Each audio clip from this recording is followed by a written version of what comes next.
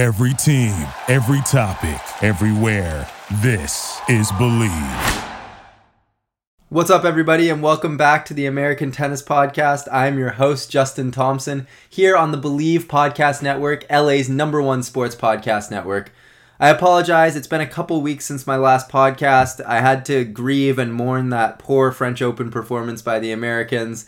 I'm kidding, of course. Things got hectic with my other jobs, and I had to take a step back for a minute, so I apologize for that. But I'm happy to be back here with you guys now that it is grass season. We can put all the troubles and the pain of clay court season and the French Open behind us, and now it is grass season where the Americans can show off those big serves, big forehands, getting into the net, showing off those volleys. It's a beautiful thing. We've already had some great results on grass so far, and it's early. We'll get into those in a little bit.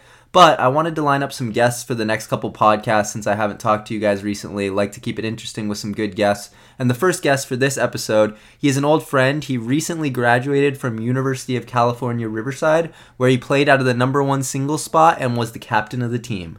And I'm joined now by Kyle McCann. Kyle, thanks so much for joining us, man. Great to see you. Always a pleasure, Justin. Thanks for having me. So let's start. Just share with my listeners your journey through tennis, how you got to where you are today. I started in Texas. The humidity was too much for me, so I migrated to California. Then I found Southern California Tennis Academy, met Mitch Bridge. Through Mitch, met his son Cooper, ended up at UC Riverside, and the rest was history. Yeah, it really is history, and quite an illustrious one at that. Talk to me about, you were all-conference, you set the record for most wins, singles and doubles in Riverside franchise history. How does that feel? It feels great. I tried to put the ball over the net more times than my opponent, and thankfully I was able to do that throughout my 4 years. So talk to me about what it was, the journey coming in as a freshman. I know there was a coaching change somewhere in there. I know that you were instrumental in turning the team around from, kind of bottom of the conference to really making a name for Riverside tennis, having the best record your senior year, a 20-win season. I mean, that's a huge turnaround. Talk to me about that. Honestly, our coach, Matthias, the school owes him so much. He came in, he had a path. He said, we're going to win matches because we're only going to get recruits if we win matches. So we play more matches than I think most teams that end up winning the NCAAs, purely because he's focused on making sure that we're getting wins so that, in the long run, we can get these recruits that go sit on the benches at programs where they'll never play to come to us.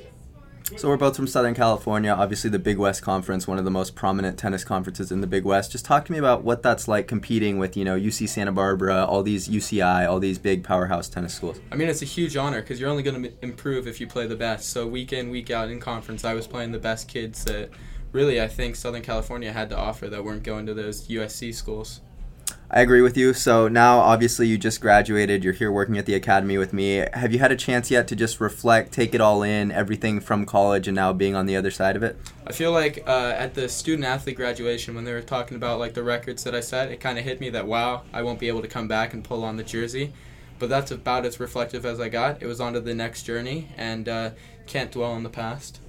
Well, so talk to me about the next journey. What's next now in your tennis career? Right now, I'm trying to play a few men's open, see where that goes, and I'm coaching here at SC Tennis Academy, hoping to make the next generation better than what I was. I think we're doing a good job of that, or at least we try our best. We try our best. It's a rough journey. How have you liked working out at the academy here I love it. Jordan has been like my older brother. He was my high school coach, my fitness coach, my personal coach, so to come back and work with him and then work with you and Aicha, it's been a pleasure so far. Oh man, I was so excited when Jordan told me that you were coming back to work at the academy. I was like, oh, it's going to be so much fun. And a couple weeks in, it hasn't disappointed so far. So this is the American Tennis Podcast here on the Believe Podcast Network. So I'm curious, from an elite D1 athlete perspective, what's your perspective now on where American tennis is at? I think we're trying to follow the Australian mold where we're creating players that play with only heart, and they just completely believe in themselves. You can see it in guys like Tiafoe, Opelka, Fritz. These guys have the determination that nobody's going to beat them on that day. Yeah, it is interesting. A lot of definitely younger juniors who have chose to forego college for the pro ranks, a lot of those names you mentioned, being inside of college and competing against top schools. What do you make of the talent of the kids that are attending universities here in America? I think the talent at universities in America is absolutely stellar. For kids that might not make it on the ATP tour, we're giving ourselves all the best resources to go forward. So now, clay season was not great for the Americans. That's well established. We talked about that on the last episode. French Open was a bit of a disappointment. Grass season has been a little kinder to us so far. Steve Johnson lost 7-6 in the third to Monfils. Fritz had some tight matches. Dennis Kudla actually had a big win the other day. He beat Monfils. So we have a little more hope for grass season with the Americans, the big serve, big forehands. How are you feeling heading into Wimbledon?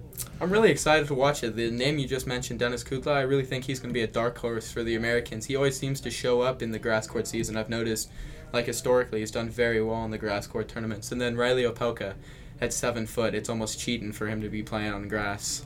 Yeah, you mentioned Opelka. It is funny because obviously with his height, we think of John Isner. John's, health is still in question with that foot injury. Not sure if he'll be back. So maybe Opelka can take the reins there and carry that big John Isner legacy at Wimbledon. We know he's left his mark for sure.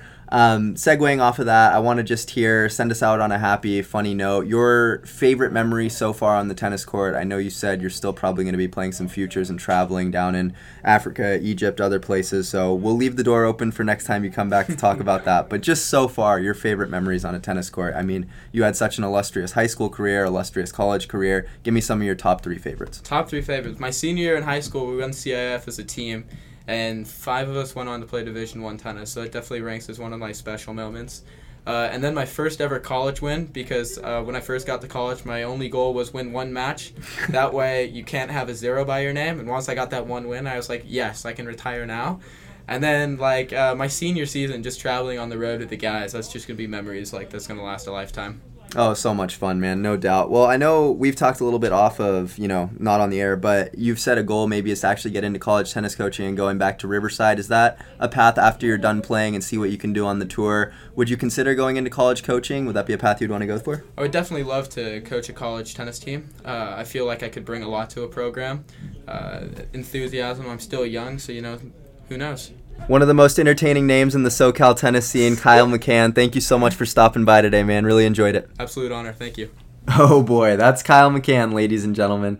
He is quite the character, one of the more entertaining tennis players I've been around in my tennis career. I had the pleasure of training with him 6 or 7 years ago back at Southern California Tennis Academy, and we have stories we could go on for days, but we'll save those stories for another time, make you guys laugh another day. But before I get on out of here for today, I do want to give a quick shout out to the 117th annual USTA Southern California Junior Sectional Championships happening this weekend. We're in the quarterfinals now. Matches were played this week. The quarterfinals and beyond will be played at the Los Caballeros Racket and Sports Club in Fountain Valley, California. The tournament director is actually Trevor Croneman. He was the longtime UCI coach, so it's really a well-run, great event going on.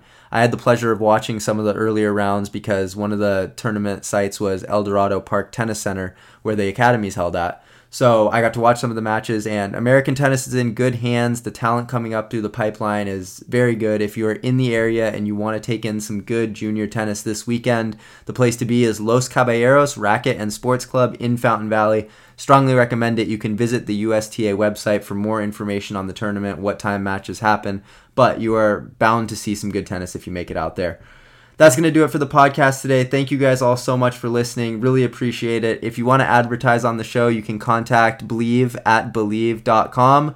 We'll have another podcast up for you soon. Really looking forward to talking to you all again.